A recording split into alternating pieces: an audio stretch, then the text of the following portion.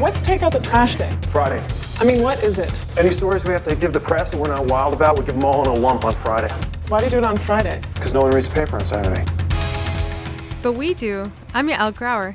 And I'm Jimmy Jenkins, and this is the Monday Morning Dumpster Dive. Before a Category 4 hurricane made landfall in Texas, Donald Trump had made not one but two controversial announcements. He granted Sheriff Joe Arpaio a pardon for his criminal contempt charge. Also on Friday, Trump signed a directive banning transgender military recruits, following through on a tweet from about a month prior. The president's memo directed the Departments of Defense and Homeland Security to no longer accept transgender people into service and to halt all use of resources for new sex reassignment surgeries. Matt Thorn is the executive director of Outserve Service Members Legal Defense Network. They represent the U.S. LGBT military community and are planning on suing with co-counsel Lambda Legal over the directive. There's a number of legal issues with the guidance, one being the fact that it's an equal protection claim in the fact that he is going after a specific subsect of a community within the force itself and within our country. So there's the equal protection claim that is the most valid. They plan on filing a suit in federal court on the West Coast sometime this week. Matt says they were ready for such an action based on Trump's earlier remarks. But this is just a deplorable action on his part. He shouldn't have tweeted it in the first place. Transgender service members have been serving openly for over a year and continue to do so and doing their jobs around the world, particularly when we have ongoing conflicts in Iraq and Afghanistan. And he just recently announced a new plan for Afghanistan. Well, we have transgender troops who potentially would deploy to those areas.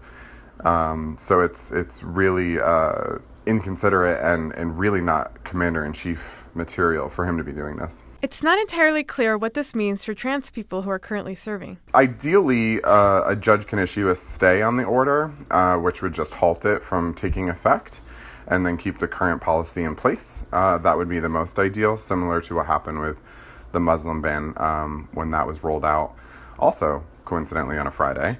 So that would be the most ideal situation, and probably the more likely scenario as it works its way through the court systems to make sure that there is no adverse effect, and then there will be a final decision when it reaches. I'm sure that the administration would appeal if we win, which we feel strongly that we would.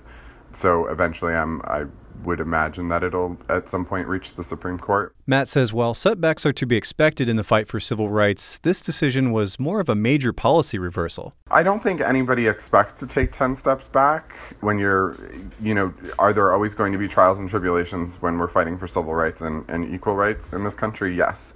We see that in every community.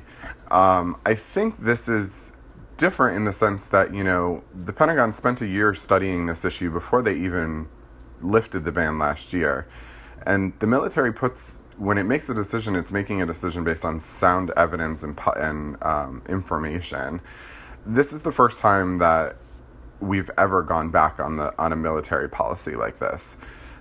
We didn't, when we desegregated the force, we didn't resegregate it when we were dealing with issues in the country during the Civil Rights Act. There's a variety of different scenarios that you do take steps back in the country, but this is really different in the sense that this will be the first time that the military actually was instructed to reverse a policy that it had put in place. The guidance in the memo had ambiguous phrasing, which Matt says could affect how it's carried out. There were some ways that it could be interpreted that the Secretary of Defense had more leeway and broad discretion on his part, and then it could be interpreted that, the guidance itself supersedes the Secretary of Defense, and therefore those sentences in the guidance would bar healthcare. Thorn says despite the timing, he thinks the memo will only galvanize opposition efforts. You can't have a major shift in military personnel or pardon a racially profiling sheriff and expect that nobody's going to pay attention to it over the weekend or the subsequent weeks to follow.